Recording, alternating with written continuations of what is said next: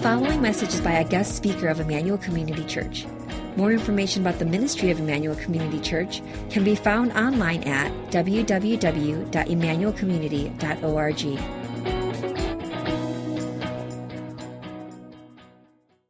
I want to share with you a message called Led by the Spirit. And I know that that's a topic you've been hearing a lot about lately. I want to draw from a very rich passage, Galatians chapter 5, verses 13 to 25. And I'm going to read that whole passage for you, but there is no way in 30 minutes I could possibly dig into a passage this rich. So I'm going to emphasize only a few very important, practical things that I would like you to see out of these verses. Here's what the Word of God says. And I'm not sure if I'm doing this right. There we go. Okay. It says, "You, my brothers and sisters, were called to be free. But do not use your freedom to indulge the flesh. Rather, serve one another humbly in love. For the entire law is fulfilled in keeping this one command, love your neighbor as yourself. If you bite and devour each other, watch out, or you will be destroyed by each other. So I say, walk by the Spirit, and you will not gratify the desires of the flesh. For the flesh desires what is contrary to the Spirit, and the Spirit what is contrary to the flesh. They are in conflict with each other, so that you are not to do whatever you want. But if you are led by the Spirit, you are not under the law. The acts of the flesh are obvious: sexual immorality, impurity and debauchery, idolatry and witchcraft, hatred, discord, jealousy, fits of rage, selfish ambition, dissensions, factions and envy, drunkenness, orgies, and the like. I warn you, as I did before, that those who live like this will not inherit the kingdom of God. But the fruit of the Spirit is love, joy, peace, forbearance, kindness, goodness, faithfulness, gentleness, and self-control. Against such things there is no law. Those who belong to Christ Jesus have crucified the flesh with its passions and desires. Since we live by the Spirit, let us keep in step with the Spirit." I shared with you, as Pastor Peter just did, that we spent the last week in Louisville. And for the first time, this was a historic gathering because for the first time, all 12 pastors in the Thrive Network gathered together in one place for a prolonged fellowship. And the reason I think this is important is because there are two levels at which we pursue the Christian life. One is at the level of structures and ideas and organizations. That's the framework or infrastructure of the faith. But the other layer is the relational. And that holds true even for our relationship with God. We say that Christianity is not a religion, it's a relationship. And yet most Christians tend to pursue God in the form of religion far more than the form of relationship. We're actually more comfortable with religion than relationship. And so I noticed something profound happen when we all got together and stayed at this house, this old house built in the 1830s. I think there were some ghosts in that house somewhere because it was a really old house. But as we got together, the Thrive Network, which was once a structure, an ethos, a whole bunch of paperwork and government filings, suddenly began to feel like something real because we also established real relationships among those who lead it. And some of these guys, though we had exchanged emails, had glimpsed each other, this is the most time we've spent together in one place, and some new relationships formed from among the pastors of the network. And that was really instructive for me as an experience, is how important it is not to reduce the Christian faith simply to ideas and structures, but to always remember that relationships matter. If you want a lesson for how important relationships are, all you have to do is look at the youth group. The youth group in every church is held together by relationships. And I remember what that was like when I was in youth group. How I learned eventually to look forward to meeting with God, but how desperately I needed to see my friends. And that's an important thing that we also translate later to when we come to know God, is that we don't just want to know God up here. We want to relate to him as though he were a real person in our lives. I know that at Refocus Weekend, Dr. Walborn taught very capably about the role of the Holy Spirit in our lives. Was that a good weekend? It was awesome. A lot of it happened in this room, and some powerful things happened for a lot of our people, myself included, in this very room. And I know that for the last couple Sundays, Steve has been preaching on the role of the Holy Spirit in our daily life. Now, there's a difference between me and Steve. He will give you the depth of theology. He will describe the inner workings of everything. And in comparison, I will sound like a monkey pointing at something. But, listen, I'm not insecure about that. I know what my gifts are, what his gifts are. Once in a while, if you see a monkey pointing vigorously and you follow his finger, he might point at something you have to see. And that's what I hope to do this morning. I'm not a deep, sophisticated person, but I think some of the greatest things that God has taught me are in the simplicity of what it is to follow and know him. You know, he starts off this passage in verse 13 making a really important statement. He says, "You, my brothers and sisters, were called to be free. But do not use your freedom to indulge the flesh. Rather, serve one another humbly in love." And right away, you see something profound, that the Apostle Paul frames the Christian life and the gospel itself largely as a gift of freedom. One of the greatest things Jesus accomplished for us through the gospel was he set us free. Now, that's a beautiful word, and especially if you're in America, freedom is such an important word. It's become something different. It's not freedom from, but it's freedom to, right? That's how we understand freedom in America. Forget freedom from. I don't need deliverance from anything. I just want to be free to do whatever I want. But in the beginning, it started as freedom from. Freedom from oppression, freedom from rule that was not representative, and all of those things. So the question is, what is it that sits at the heart of Christian freedom? What did he set us free from? For starters, he set us free from the need to be good enough for God. Some people live in that bondage all their lives, to try to be good enough for, and it starts with our parents. Our parents often, listen to this. I say this to a lot of parents. I say this to my wife, and I say this to myself. Our nagging voice becomes the soundtrack of our children's lives.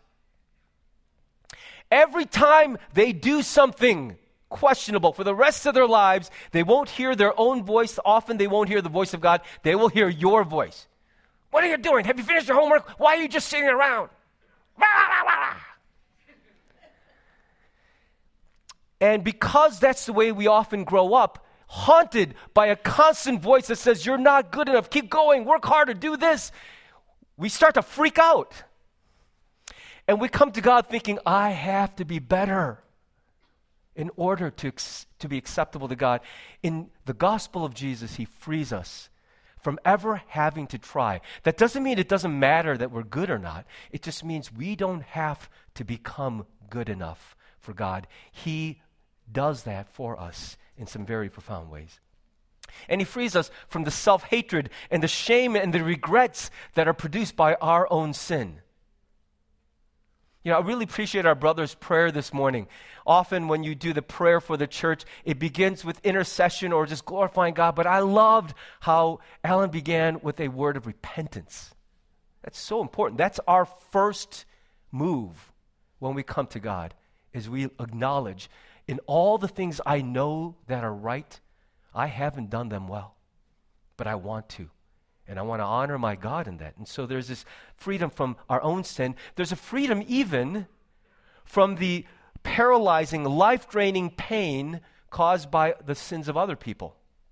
That's huge for me. I didn't realize how much the gospel frees us even from the damage other people's sin has done to us. And this is not an exhaustive list, but I will close with this.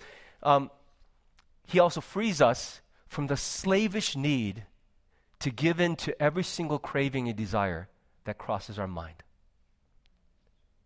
That's huge. We once had no choice. We were slaves to everything that we wanted to do. And because Christ set us free, we now have a new capacity, new ability to choose other things. So if we are this free because of the gospel, why doesn't it always feel like we're free? I can't be the only Christian in this room that struggles with that tension. I know I'm free, but some days my life feels like a terrible rerun and it ends the same way every time. Dang it! I know is that a bad, can I say dang it? Because that,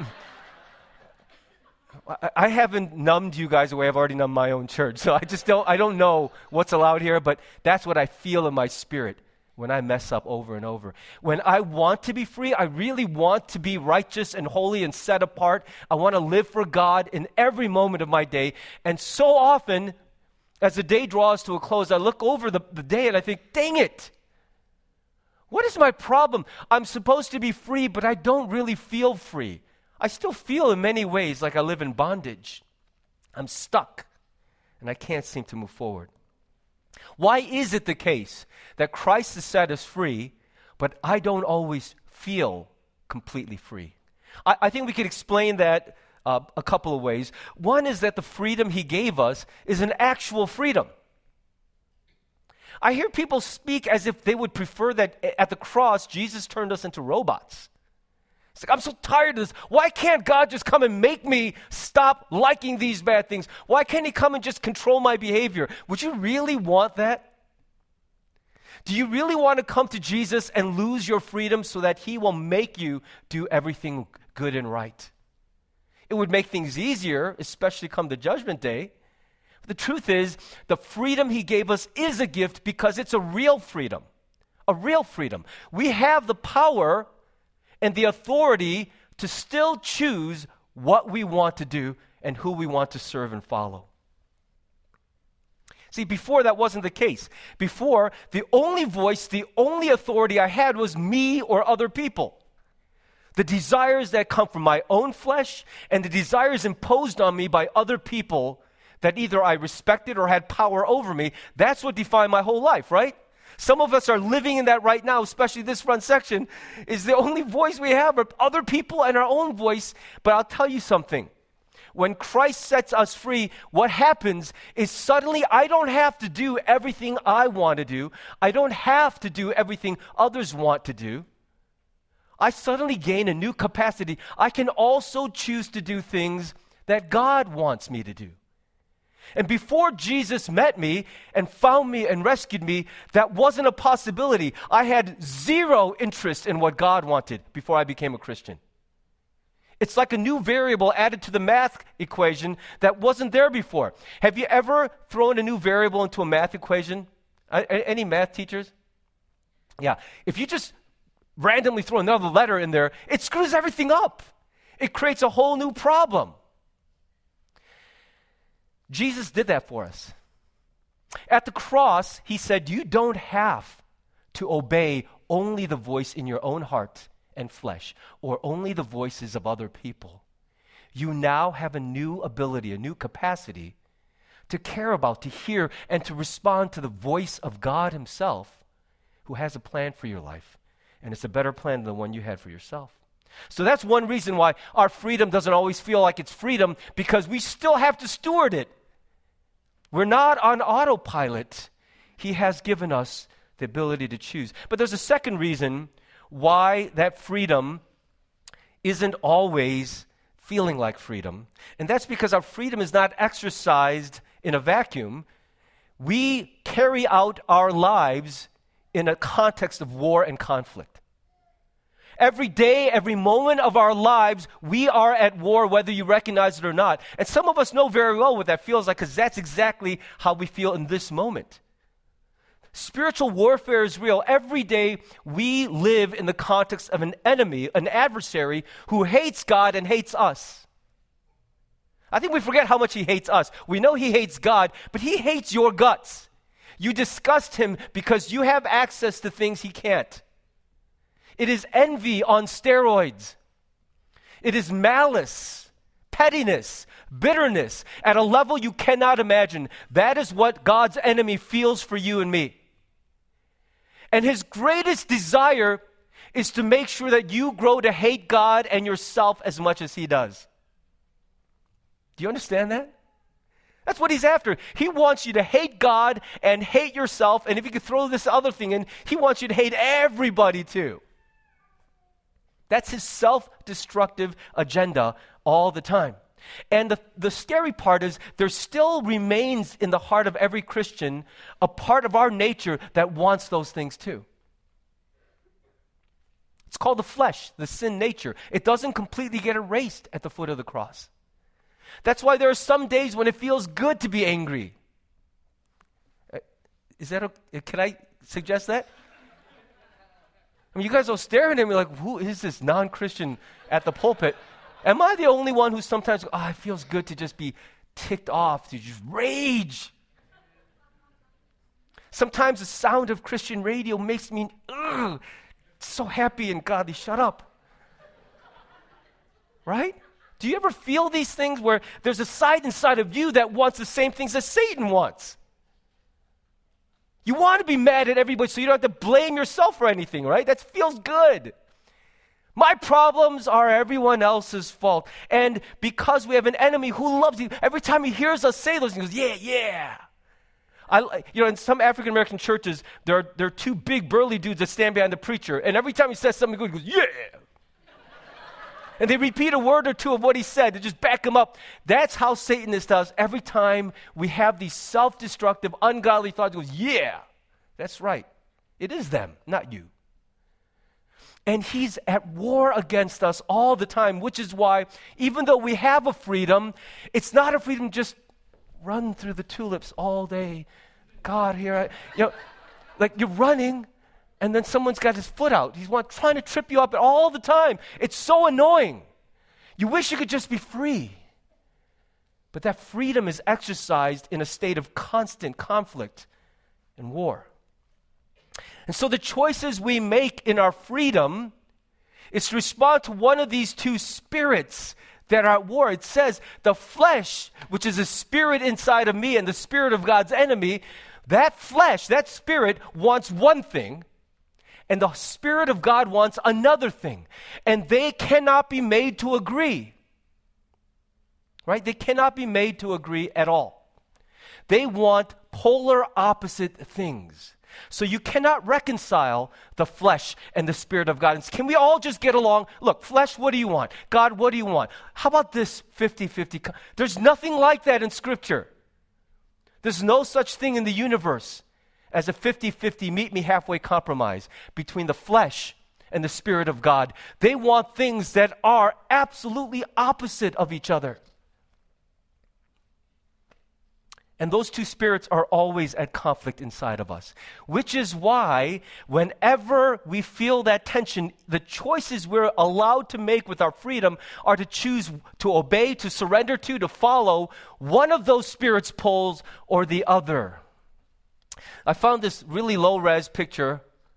It hurts me to put something like that on the screen, but it's the only picture I could find that looks like this, okay? And that's the way it sometimes feels to us. But that's the wrong and this unbiblical picture of what our situation is. But that's the way it feels. It's like there's God and there's my own sin nature and the enemy, and they're pulling at me. I'm just a piece of rope in between a helpless victim. I hate living like this. Torn one way or the other, one way or the other. That's the way it can feel, but that is not actually the reality of our situation. We are not nearly as helpless or passive in this conflict as a picture like that would suggest. Let me give you a better picture, okay? Anyone who knows me well knows that I am a very, very courageous man, okay?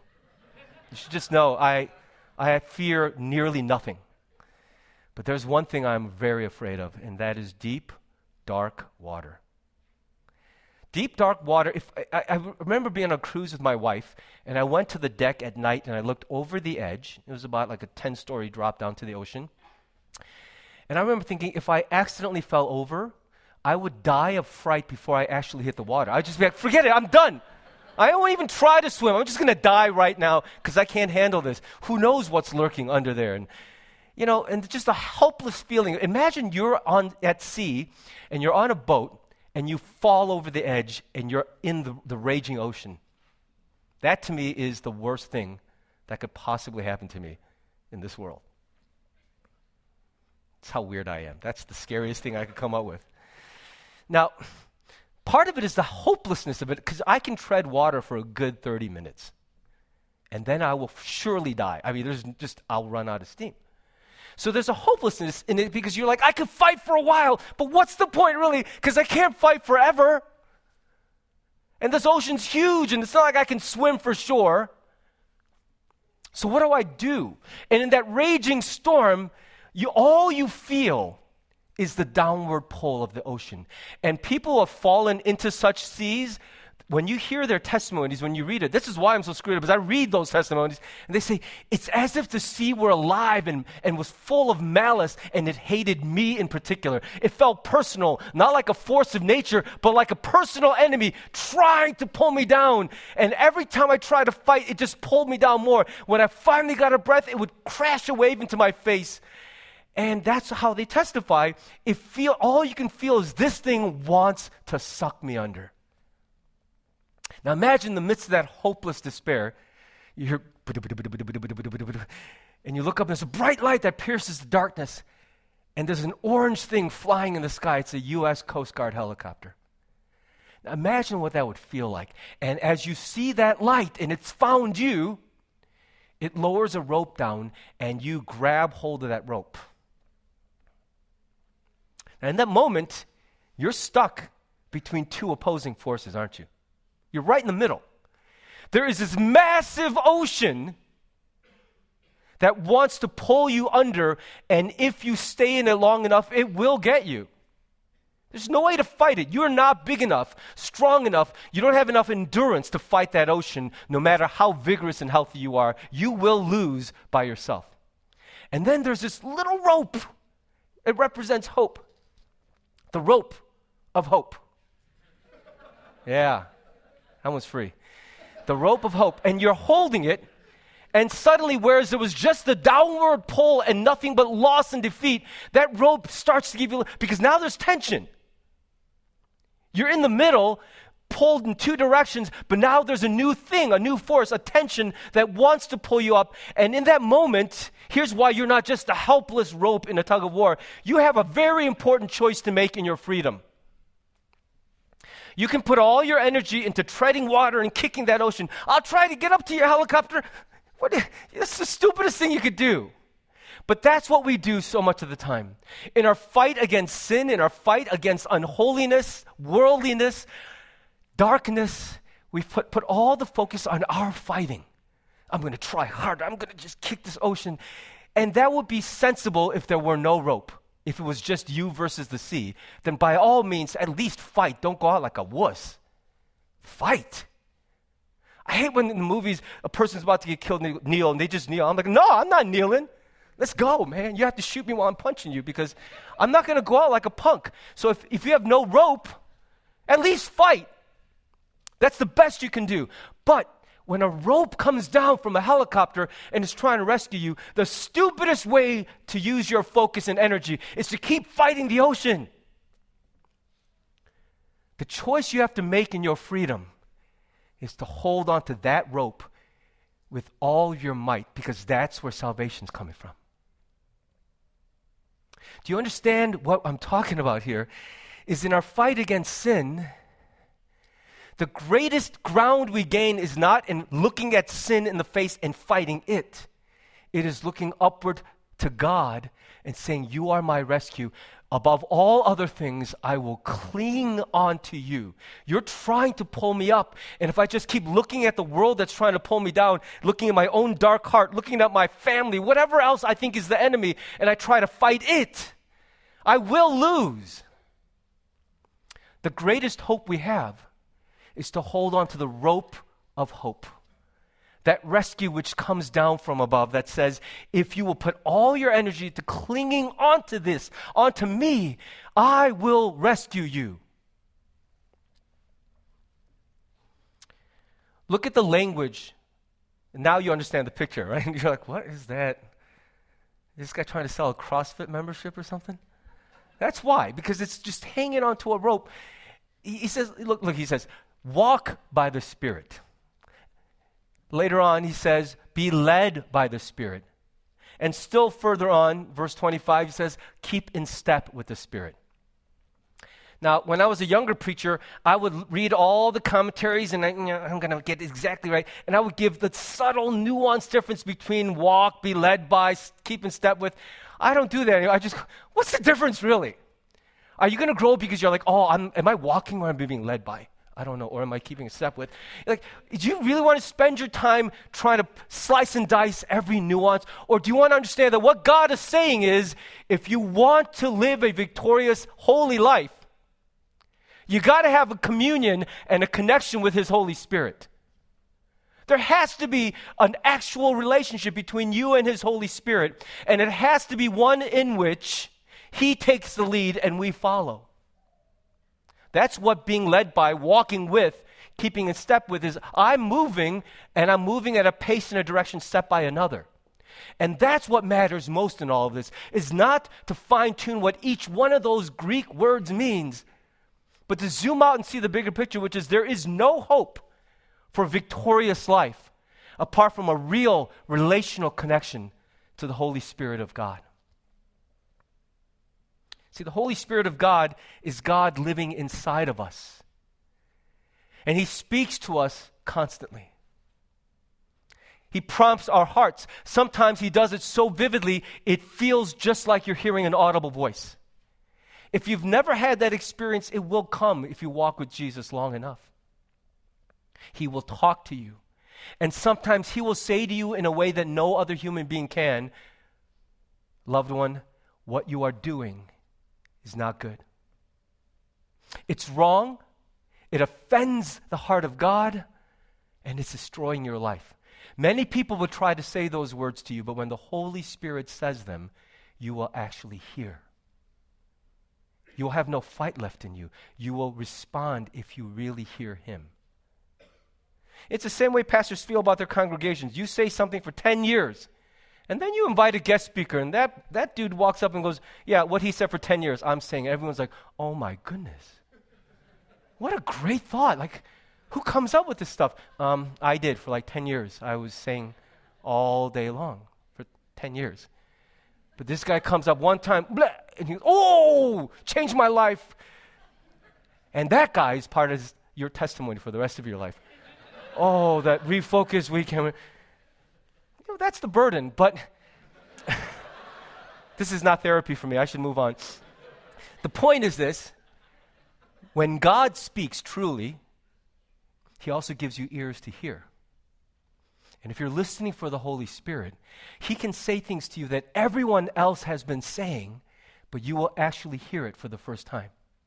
And you won't do it for your parents, and you won't do it for your friends or your pastor or anyone else. You won't even do it for yourself. You will do it for your Savior because He loves you and He has said something to you that is for you and not against you. Sometimes He'll just say, look, you're confused, you're hurt, look at me. This is where you want to come. And He will cheer you on. He will support you. He will heal you. He will speak the words of affirmation that people won't. There are people in this room right now who have been waiting all their lives to hear their mother or their father give one unconditional word of affirmation. I just love you. Not, I love you because you did the dishes. I love you because your SAT grade was 1,580. But that last 20, why not just, Right? It won't be like that. He will affirm us to the depths of our souls. And that piece of unfinished business, we could close the loop on that. I'm loved. I'm worthy. I'm accepted. Because He will say those things to you in ways that nobody else could.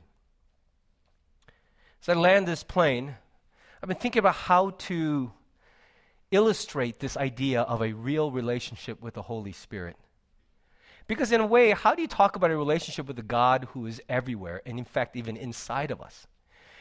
So I was looking around my world, and I saw my kids. I have only teenagers now. My oldest is actually beyond the teen years. And I thought about the nature of the teenage, like if you were doing a BBC Live special on the American teenager, it might say something like this.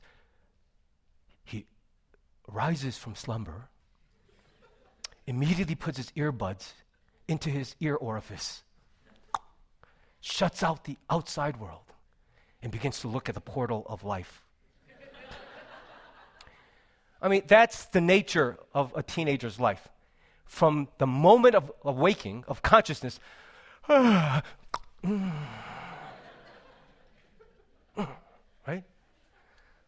And if your parents are wise and charge the phone in their room, you're doing the army crawl, just, right? Got to get that phone. So that's what it is. And these devices are a world unto themselves, but they are also a way of shutting out the world. And what I noticed is my teenagers have this way of, just like I know the Holy Spirit's there. I mean, duh, he's there all the time. That's the way they feel about me. Dad's, see background scenery. Dad's there all the time. There have been days when I've traveled for 3 days, come back and like, hey, I'm home. Like, where were you? You didn't even notice I was gone for 3 days? You know why they don't notice? Because they're in their little world. They acknowledge at some level intellectually I exist. But there's no engagement. And you know what, parents? We do the same thing to our kids. We notice their grades, their behavior, and that's it. Unless you bring a D, or unless you punch your sister in the face, it's like your background scenery to me too. So in family life is a great illustration. We technically know the others exist, but there's virtually no engagement that is not elicited by some misbehavior or some need. The hungry teenager emerges from his cave because hunger beckons him forth. Then he sees the maternal unit and he says, food. And you get food and you go, I'm done with you. And he retreats back into the cocoon because that's how we relate to each other. And that's how we actually relate to God so much of the time. I know he's there, but there's no engagement, is there, really? If there is, it's not enough. It's not enough to call it a relationship. It's maybe enough to call it an acquaintance. Imagine the change that would happen for this family if the teenager says, Mom, I know you're busy cooking, but could I ask your advice about something? So once the paramedics have revived her, she would come up from that state and say, wait, you're actually asking me to speak into your life. Yeah, you wiped my butt since I was little. You raised me, feed me every day. I think you're pretty smart because you're alive still, and you're like 1,000 years old and you still made it. So I feel like I want to ask you to speak into my life. Now, you know how your parents speak into your life whether you want it or not? Are you really going to wear that to church, sweetheart? You know, that kind of thing, right? They're always speaking into your life. But what if you actually ask them in humility and with love? You are more than just the food unit. You're more than the money unit. You are my mother or father. And I have a sense that if I open my heart to you, you might actually really love me. And there might be something you really want to say to me. And if I actually hear you, it might be good for me, not bad for me. I've thought about that often because I think that I am God's teenager. I think that I am God's 16-year-old. I can't get into a car without turning on a podcast so that Todd Atkins or Daniel M. or someone else is shouting in my ear all day long. Talk to me, talk to me, talk to me. I don't want to waste a single second. Constant productivity, max engagement. And God just goes, I would totally love to say a thing if I could just somehow, just going to look, there's no room, no opening. And what if we just said, God, time out. Do you have anything for me? Can you imagine on a daily basis if we paused to really engage God in us, God with us, and said, look, I can't do this by myself. You are here. You are with me. You are for me. You are to be honored. You have a plan for my life. I won't ignore you. and then wonder why it's so hard. My son just came back from his ACTs, and he said, I'm so mad. I ran out of time again on this one section. Do you know what I have been telling him for a long time? Because I have taken and rocked. I took the ACT and just kicked it in the, just. I'm like, okay, I know the secret, son. Secret is brute force repetition of questions. You just work through about 10,000 sample questions until you're so sick of it and it's no longer new to you. The way they ask questions. If you could just do that, you would crush it the next time. Yeah, it's not my problem, actually. It's not how it works. All right, then. You asked, I spoke. You blew it off. Welcome to the world at 22. Right? That's a low ACT score, by the way. So I'm just saying, 20, not 22 years old, but I'm saying, look, and that's not his score. I'm just saying that if you don't listen, you don't grow. Do you know what I mean? He is trying so hard to cheer for you, to root you on, to correct your course, to empower you, to correct you. He wants that same godly, victorious life you yearn for but think is imaginary, impossible. He wants it for you. But we don't listen as well as we think we listen. We say we listen to God, but really we listen only when we agree. We rarely pause and say, speak to me. I just am listening for you. I'm going to close by sharing this book with you. The next slide, if you could. It's a book called The Practice of the Presence of God. It was written in the late 1600s. So when a book survives for more than 400 years, you should pay attention to a book like that. I mean, the Bible is the first book, of course. But 99% of the books being written today, I can't even find on the bookstore shelves 2 years from now. Because it's been there, done that. This book, though, it tells a story of an uneducated French soldier named Nicholas Herman who met God in a profound way and became a Carmelite monk. And upon becoming a monk, he was called Brother Lawrence. And what was interesting about Brother Lawrence was he was different from all the other monks in that he went about his day mumbling to God all the time, talking with God, pausing, as if God were actually there. People would stop and go, what's he doing? Oh, I'm just talking with God. And this book records his correspondence. And in it, what you see is a picture of a man who isn't just extremely religious, but he's knee-deep in a relationship that feels real, tangible, visceral. God occupied every space of his day. In fact, the spaces God seemed to occupy most were the spaces we dread, the boredom spaces, the in-between spaces where you're just kneading dough for bread. And it's like, that's downtime. That's podcast time. That's YouTube time. Oh, my brain isn't needed, so I'll just focus on nothing, on stupidity. Let it just pour and wash over my brain. And he says, God is here in this moment, and the mindlessness of this task is God's invitation to actually pay attention to him. And as he did that, God became real to him in a way that millions of Christians in the hundreds of years since have read and thought, this is possible, and I want that. I actually want to relate to God. So I want to encourage and invite you to think about that.